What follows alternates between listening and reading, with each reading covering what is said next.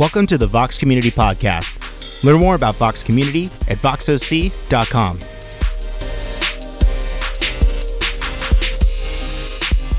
Join us at 10 a.m. on Sundays at voxoc.com/live and at the El Dorado Performing Arts Center. How you doing? Hi. This is Andy and Shepard, his son.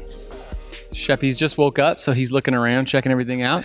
Hi, Katie. Hey, good morning. How are you? Glad you're with us. I don't know about you. It's been a crazy last week for us, and we were traveling, but keeping in touch with the news and what's happening in California.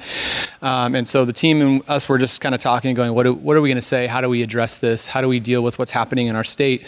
And so, in true Vox fashion, the only really way is to just talk openly about it. And so, as a team, we kind of prayed this morning and shared some thoughts about what do we do as a community, as followers of Jesus? How do we step in? Because at times you hear things like, prayers don't really do anything. And so, and where's God in the midst of all this? And so, while I understand that, and I feel that same sentiment at times, we still have to go, okay, what do we do? How do we move forward? And so, as a community and as a church, I think it's important for us because the 24-hour news cycle, which now feels like it's almost every minute, keeps changing. I think what happens is you become numb to some of the stuff that happens, and you can sort of just flip through. I know for me, I looked at my phone and I saw mass shooting in California, and I read the article, and then I just kind of kept going. I just kept going with my life, and it didn't stop to think about the fact that lives were lost, families are affected forever because of this. And so, one of the things I think is important as a community for us to do is to remove ourselves from what feels like room temperature now. Violence, mass shootings, fires, people dying, and it just kind of feels like that's room temperature. And when you kind of sit in that for a long time, you do get numb. And I think that's why we do need to step aside, step away from it, out of it, silence our phones, silence our life for a little bit, and kind of sit in the midst of that. And I think as we pray, it's important to pray for the people that are affected. But I think it's important for us to pray that we don't become numb. Bruce, our community pastor and pastor on call today, was saying that we should pray and ask God to help us feel pain, to feel the sadness, and to lament with those people who are suffering in the midst of all this. And I think that's true because we are one. We're all together. Everyone in this world, we're all one in it. And so when my brother is hurting, I'm hurting, and I don't want to lose that. And so I think as we start off this morning, we want to just take a moment and recognize that there's pain, there's loss, there's hurt, there's anger, there's frustration, there's all of those things and those emotions that are mixed in with that, and that's okay. There's space for that, and there's time for that, and so we don't want to dismiss it. So what I'm going to do is just take just a few minutes, and I'm just going to be silent, and then I'm going to pray for us, and then Andy's going to do some announcements for us.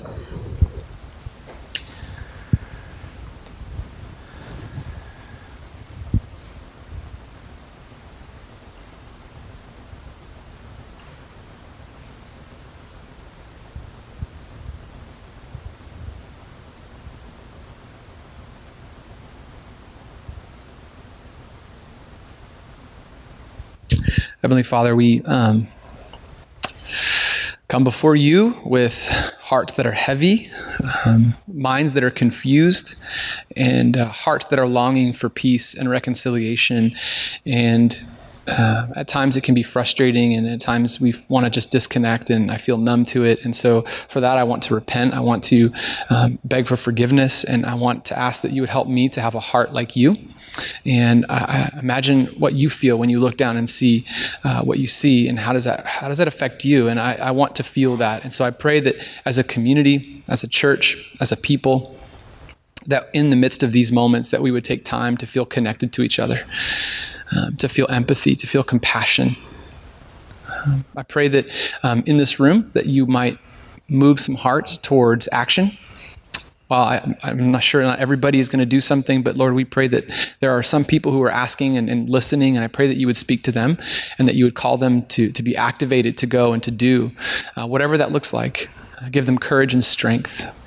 We pray for the families and the people who were affected, the loss that those people feel. We can only hope and pray that there are other people who are Jesus followers who would step into their lives and sit with them and mourn with them and lament with them and help them carry that load that they're carrying. So God, we pray that as a community, we'll continue to be mindful of these things, that we can step out of sort of the humming and hear the silence and hear your voice calling us to be reconcilers of this world. So God, we thank you. We love you. It's in your name we pray. Amen. All right, here's Andy. Hey guys. Fun contrast, obviously, not fun, of me holding Shepherd and us talking about those things, but in a way that's actually I think a snapshot of my life, right? I mean, kind of sitting amidst all this stuff going on at the same time wrestling with all the normal things of the world. And for me, I was sharing with all of them how it doesn't, for all of this, over the past couple years, I've started to feel more of an awareness and a sensitivity to when these things come, and I'll just sit in them for a moment, and it's just, I think the despairing and exhausting part is just like, man, I just don't have, there's no grand answers, to this. Like, there's just such a big complexity from everything that's happening, not only in our culture and ourselves, our personal lives, but at the end of the day, my encouragement and invitation for you guys is, what does it look like just to become more aware? What does it require for us to be able to pause, like Ronnie says, have a moment to experience this? And for me personally, it just feels like, we can't just walk the other way. Passivity is not the answer. I can say that for sure. And so whatever activity looks like for you, just be listening to what God would compel you to do. I have a friend who's on tour right now, and his wife's family completely lost their house in the fire. So on tour, he's just like, I'm going to have a box at the merch table, and if you guys have anything, you can bring anything, like gift cards specifically, just drop them off. I mean, he's reaching out for his wife's family just in the simplest way of just saying, they need help, their house is gone, everything's gone. And so just keeping, I think, your ears and eyes aware of what's going to be out there, and pausing to ask yourself, what will you do when the opportunity shows itself? So I do have a few announcements, of course, and then we'll get going this morning. Of course, Vox Dinners is coming up, I believe this week here. Second week of the month, and we'll be getting into that. So if you're not participating in a Vox dinner, you could do that today. Go ahead and sign up. We have houses all around the county. We're just eating dinner, getting to know each other, and having a good time with that. So sign up for that. There we go. So last year, I think we're about a year from when we first started doing our care workshops. And so these have been going really well. All of you have attended them so well and have said, these are the kind of things that we want. We did a survey around that time kind of asking a number of questions, but one of them was, how many of you would like to engage with resources around spiritual and mental health? And 80% of you said that you wanted something. And so the care workshops was our response to that. And so since then, this will be, I think, our fourth or fifth, but all of them have been, 50 people plus, full room for every single one. So the holidays are coming. It's the season with the highest rate of suicide, if you guys weren't familiar. So topically, we're looking at grief and loneliness as a way to discuss that, especially as we all kind of gather around the family tables going into this season. What does it look like to engage with understanding what all this looks like? For my own family, it is a difficult time of the year, as we've had a couple different losses in the past few years around this time. And so these are incredible opportunities for you guys to engage in some content that way. So I'd encourage you to sign up for that. They're free. That's 7 p.m. on November 27th. It is a Tuesday night, I believe. They've been Monday nights in the past, but I think this one's on Tuesday. So, all right, great. And then some of you have asked, what's going on with the business of the church? Where are we at? What are we doing? And so originally we were looking at trying to pull together just a smaller meeting in October. Amidst kind of planning for that, where there were some other things we wanted to answer first before getting into that. But this is actually solid. This is going to happen. So December 9th, it's actually during Sunday service. And we've got all kinds of fun things to talk about. And so where we've been, where we are going. And that's that there. And then I have two other things. One, so our good friend Izzy is actually out on tour right now in Europe for the next 5 weeks. So so she is she's playing in a band that's supporting an artist that's playing for a much bigger artist. And so kind of came out of the blue, and her husband Blaine basically were signed up for that. And so we have Rachel here today, and so she's with us again as usual. She's wonderful. Yep. Yeah. There you go. And then we'll have some other friends joining us just over the next few weeks. But don't worry, she didn't leave. So I just want to make sure you guys knew that she's out doing her thing and what she's incredibly talented and skilled to do and in her career.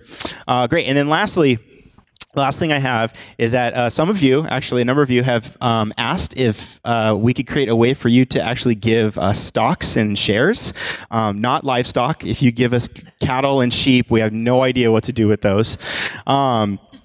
But if you actually invest and you want to be able to give stocks, if you go to voxoc.com/donate, we basically just have an email contact there to our accountant to actually link that up and do that process. So if that's something that you would like to do, we'd love to be able to receive that. So yeah, that's it for me. So Bonnie is here again with us today. We're going to have her come out in a little bit, but we're going to go ahead and just do some worship up front here. And, in the past, you guys may have noticed that it's not often that we kind of start the service like in worship and doing that kind of thing, especially on a day like this where we're kind of in this posture of lament. We're kind of sitting in the liveliness of what's actually happening in our society.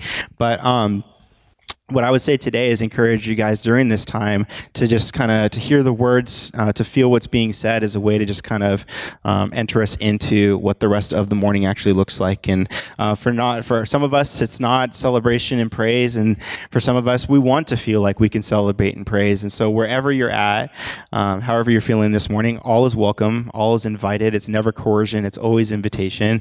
And then my only encouragement to you guys is that you would be willing to let God surprise you this morning. So I'm going to let Rachel take it away, and we'll get going. Vox, how are you? Good. I think someone was supposed to introduce me, but that's not necessary because I love being here, and I was just here 2 weeks ago. And thank you for welcoming me back. And I'm sorry that, again, I feel like every time I'm here, something has happened that we get to discuss together. So we're still in the book of Acts, but we're going to kind of go Acts, and then Ezekiel, and then Matthew. But again, like I like to do, I had them turn up the lights a bit because I like to see you guys.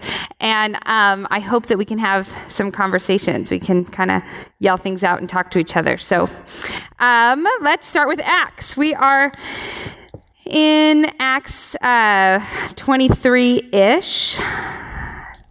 We're going to start in 23, and just like a quick rundown. So Paul is in a little bit of a situation. He's being put on trial in Acts 23 through 25, but he's in this really unique place because he can't be tried by the Roman government because of his citizenship. And so they try to put him in front of the Sanhedrin, which the Sanhedrin is a group of rabbis that act like a judging panel, basically. And the high priest is there. And the duty of the high priest has always been two things. The first thing is their job is to make peace between neighbors in the community, and then also between people and God. So they want to facilitate peace. And so every decision they make, every rule they set, every judgment call they have, the main goal is to make peace. And so they're, if you pull up Acts 23 on the screen, please, they're in the middle of the Sanhedrin, and they brought Paul up, but he's also like now this Jewish Christian. So he's in this weird place. You should read the whole 2 chapters to get an idea fully for kind of the dynamics here. But everybody wants to punish him and put him on trial and accuse him, but nobody feels like they can because they're not really sure where Paul belongs. And so we're going to start at Acts 23, 1 through 5. It says, Paul looked straight at the Sanhedrin and said, "My brothers, I have fulfilled my duty to God in all good conscience to this day." So he's like making his claim. He's like, I'm one of you. I have done everything that God asked me to do. Verse 2. At this, the high priest ordered those standing near Paul to strike him on the mouth. So that is actually symbolic for being a blasphemer. So Paul gets up there and he says, I've done no wrong. I've done everything that I'm supposed to do. And the high priest who's in charge tells the people around him to physically hit him on the mouth as a symbol to say, you're blaspheming, you're lying, and what you're saying is not true. Verse 3, so then Paul says to the high priest, God will strike you, you whitewashed wall. You sit there to judge me according to the law, yet you yourself violate the law by commanding that I be struck. So, okay, this is kind of random, this whitewash wall comment, and that's actually where we're just going to sit, and we're going to talk about that. But I find this so funny because this is so human of what Paul has done. So have any of you ever been in an argument? I guess it could be anyone, but generally this happens to me in my life if I'm in an argument with my spouse. And maybe you guys fight a little argue, disagree a little differently than I do. Maybe you are kinder or just a generally nicer person.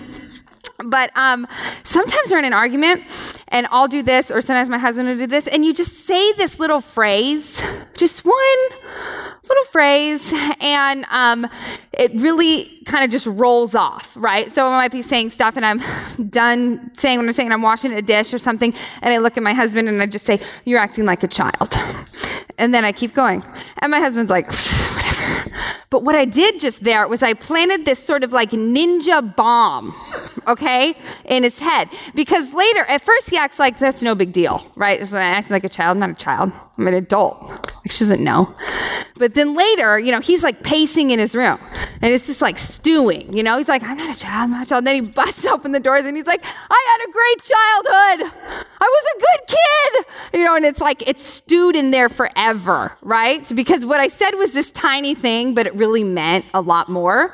And that's what Paul does here. He just like looks at the high priest and he says, "You're like a whitewashed wall."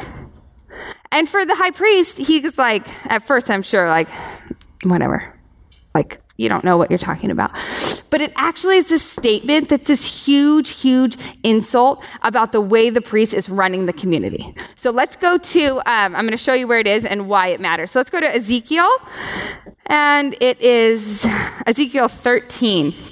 So we find ourselves in Ezekiel, and I do want to say this. Oh, can you bring up that disclaimer? I made this disclaimer. Do you have the disclaimer? Oh, here we go. This is a historical biblical narrative.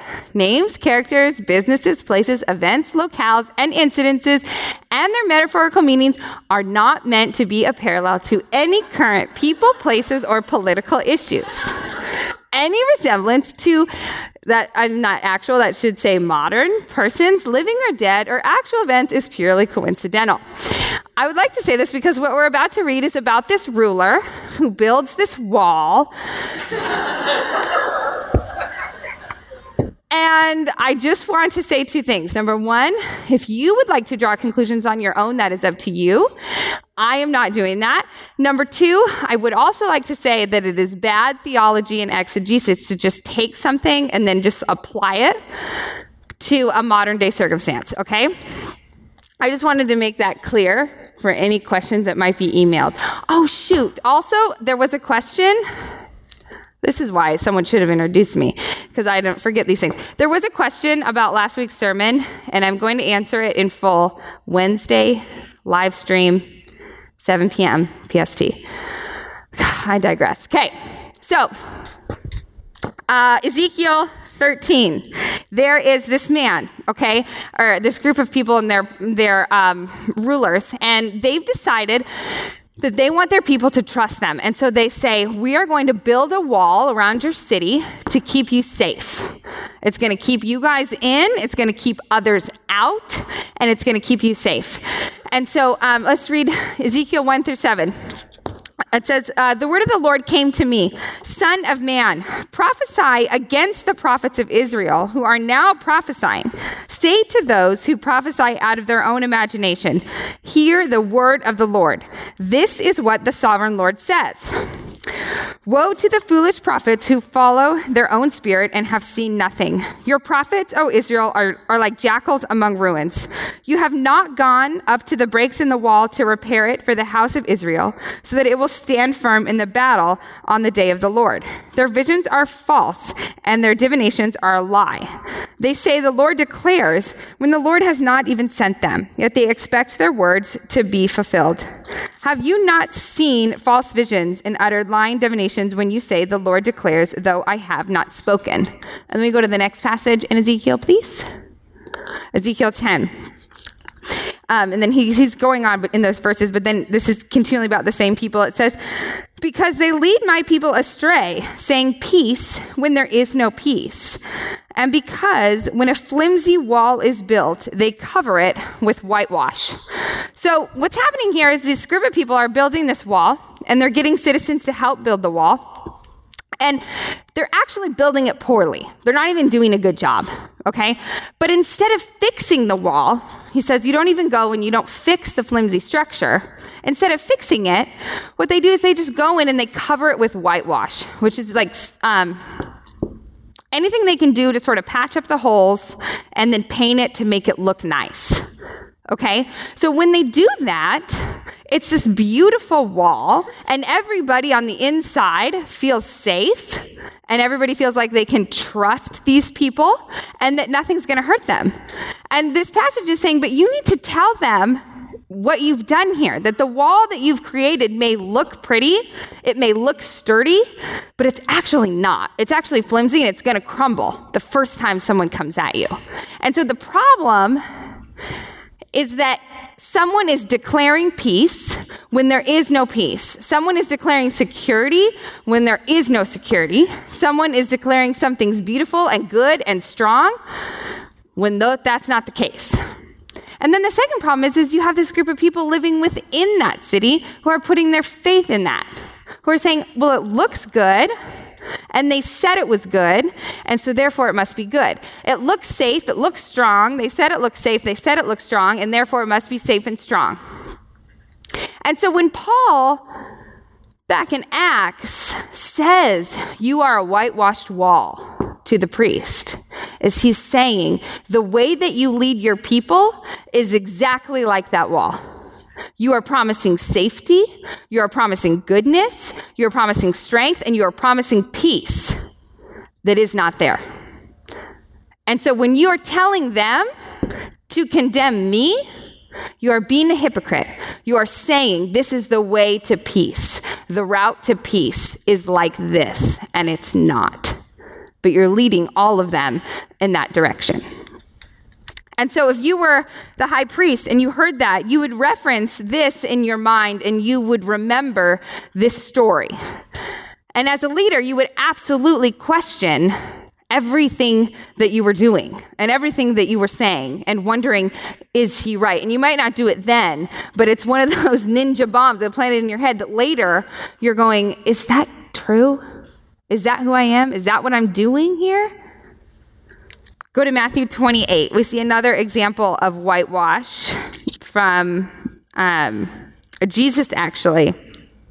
And Jesus is talking to the Pharisees in this passage, and it's in this section called the 7 woes. And it's pretty brutal. I know I could just read it, but I don't want to do that. Okay. Excuse me, Matthew 23. 27, 28. So it's just one of the woes. And he says, woe to you, teachers of the law and Pharisees, you hypocrites. You are like whitewashed tombs, which look beautiful on the outside, but on the inside are full of dead men's bones and everything unclean. And so that is referencing another situation where somebody took something and made it look like something else. Now, this is important because we have graveyards, right? Like they're just this sectioned off area where people go to pay their respects, or we bury people there, we cremate people there. And they didn't have graveyards per se. People usually, wherever they died, they were buried there. So there's sort of graves all over. Now, the problem with that is that if you were Jewish and you were making your yearly pilgrimage to the temple, one of the ways that you could enter the temple is that you had to be clean. So you had to be ritually made clean. You had all these laws that you had to follow, and you had to be clean. Well, one way that you were made unclean is if you came in contact with the dead. And so if you were walking and you've made this whole pilgrimage, you've walked for days and weeks and months, and you're just about there, and you like step on a gravestone or you step on a tomb, you're now unclean. And so you would actually have to then stop your journey, go through this like whole ritual cleansing process for all these days. You'd miss the pilgrimage, and it would totally render your journey useless because you couldn't do anything about it. And so now, when the tombs were whitewashed, on one hand, it was helpful because it gave people an idea of where the tombs and gravestones were, so you could watch out for it as you were going. But the thing that was deceptive about it, that Jesus is upset about in this, is that he says, you've made them look beautiful and forgotten what they represent. Forgotten that they represent something that is dead. And he's using it as a metaphor, though. He's saying, Pharisees, the way that you live your lives, the things that you believe in, the things that you teach, and the way that you lead other people is you make them look enticing and you make them look beautiful, but they actually are causing death and destruction. And so again, we have this situation where something is made to look like it's not. And in all three of these stories, who is it that's being called out? The religious leaders, exactly, right? It's the prophets, it's the high priest, it's the Pharisees. God has a problem when the religious leaders or leaders in general use their power to deceive people, to say, this is peaceful, this is good, when it's not peaceful and it's not good.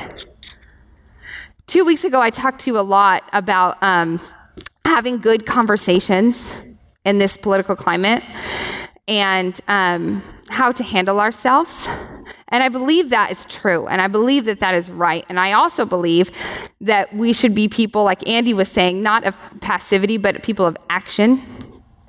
But I also think that there's something to be said about the fact that, me included, sometimes we put our faith and our trust in systems or in programs or in laws or in certain things, and when they don't work, we feel really hopeless. Sometimes things look really neatly packaged and then they don't serve us well. Well, the truth is, if you look at the news at all, we aren't safe. We are not safe. Out of 311 days, we've had 307 shootings. The entire state of California is on fire.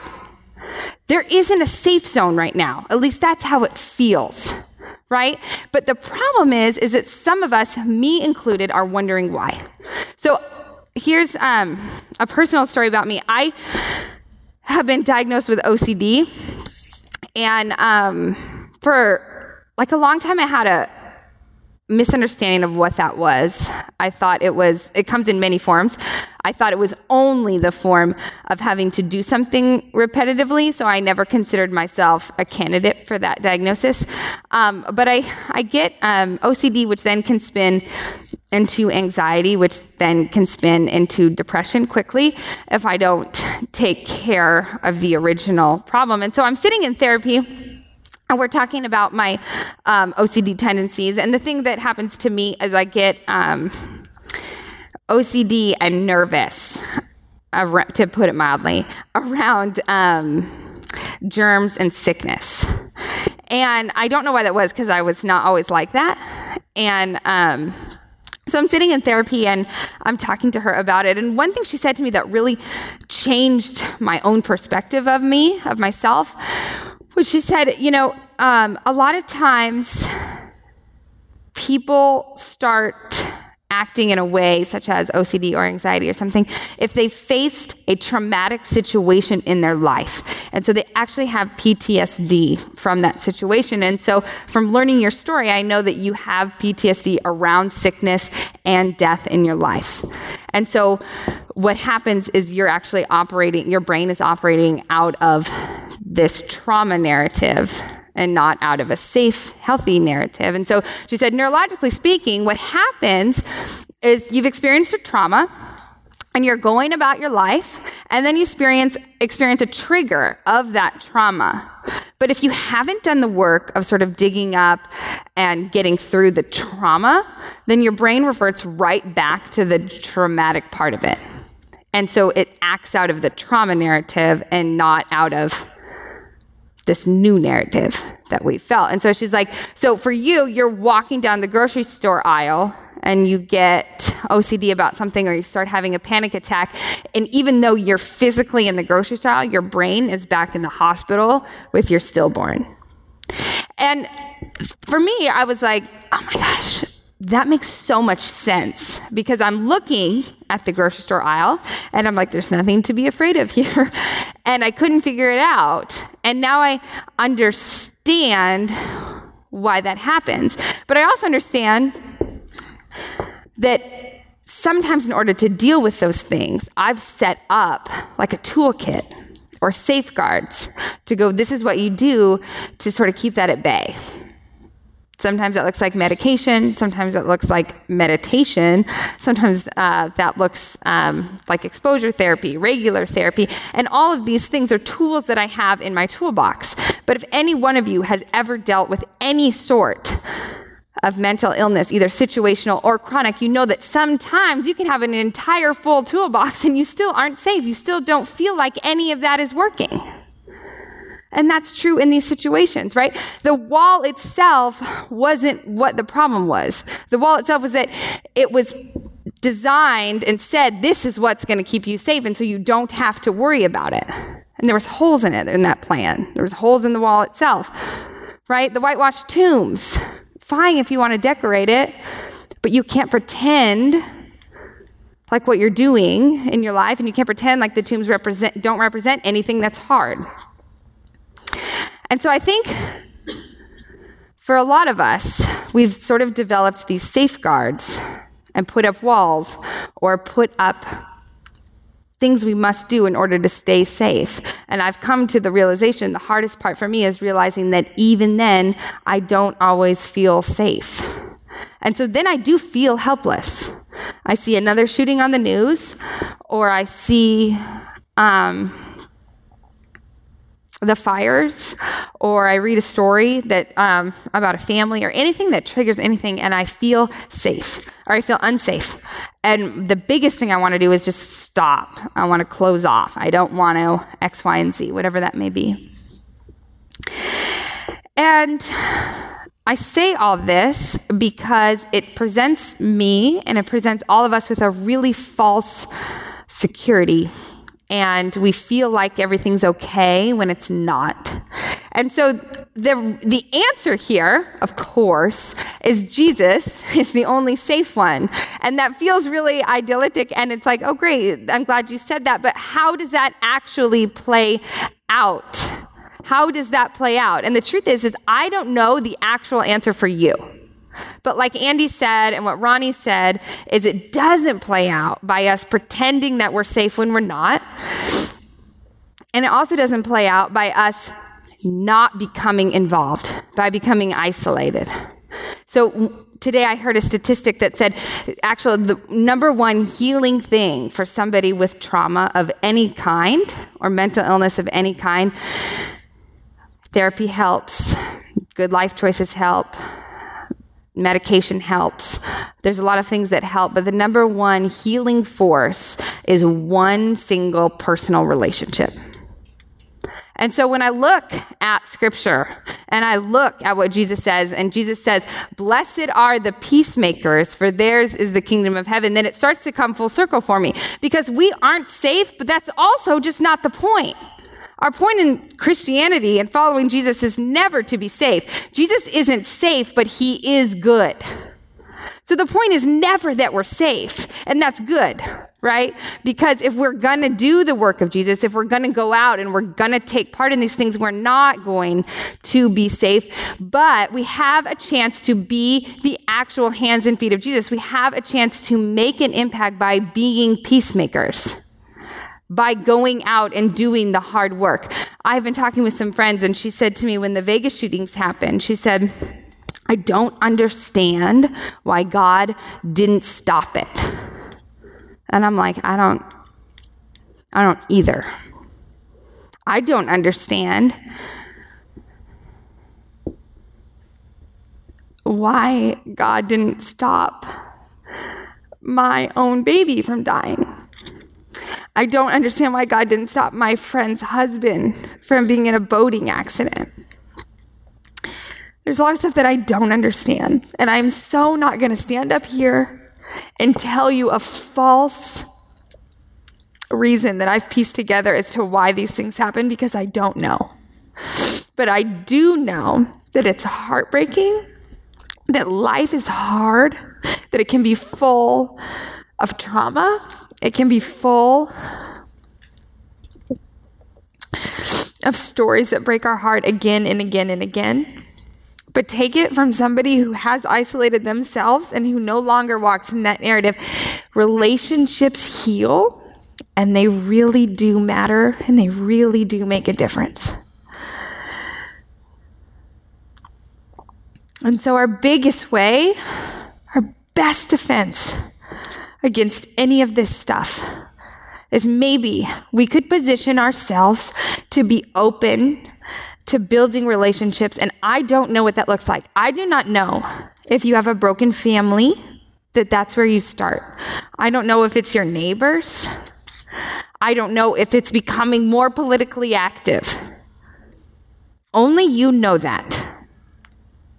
But I do know that pretending we're safe, and even sometimes pretending that just sending our thoughts and prayers are going to be fine and that we don't have to play an active role, that's whitewashing the situation, and we just can't do that anymore. If we are going to be taking part of the restoration of all things, which is what Jesus does and what he calls us to and what we say yes to when we enter the kingdom, then it starts with us on the ground, meeting our neighbors, being friends, connecting with the people next to us, building relationships, because it saves them, but it also saves us in a really unique way.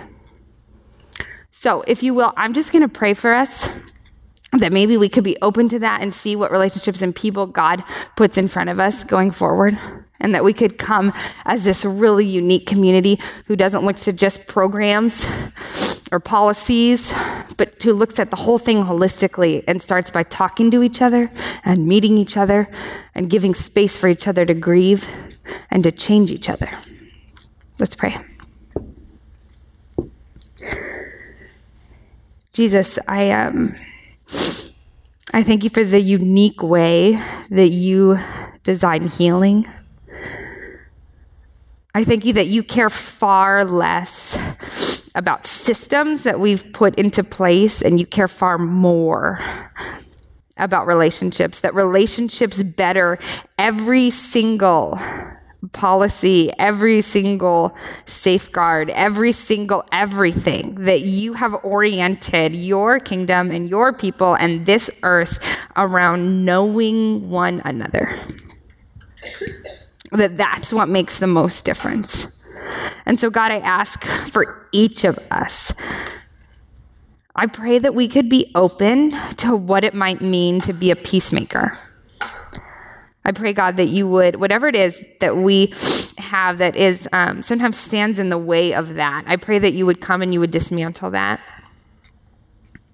I pray that you would put courage in our steps and bravery as we go forward, that we wouldn't wait for an opportunity to present itself, but that we would seek you out and that you would guide us, and that even if we don't have a clear answer, that we would do something. Jesus, we pray for all the hurt in this world, and we thank you that you grieve alongside us. In Jesus' name we pray. Amen. Well, this is embarrassing. Let's try this again. Thank you for joining us. If you'd like to participate and donate with your time or your money, you can do that at the boxes there online. If you want to give stock options, if that's something that you do, I know nothing about stock, so I'm lost there. But if that's what you want to do, you can do that online. Would love to meet you out on the patio. Pray that you have a great week. We'll see you guys next week. Take care. Thanks for listening to the Vox Community Podcast. You can join us on Facebook at facebook.com/Vox Community. Participate in the Vox community at voxoc.com/participate.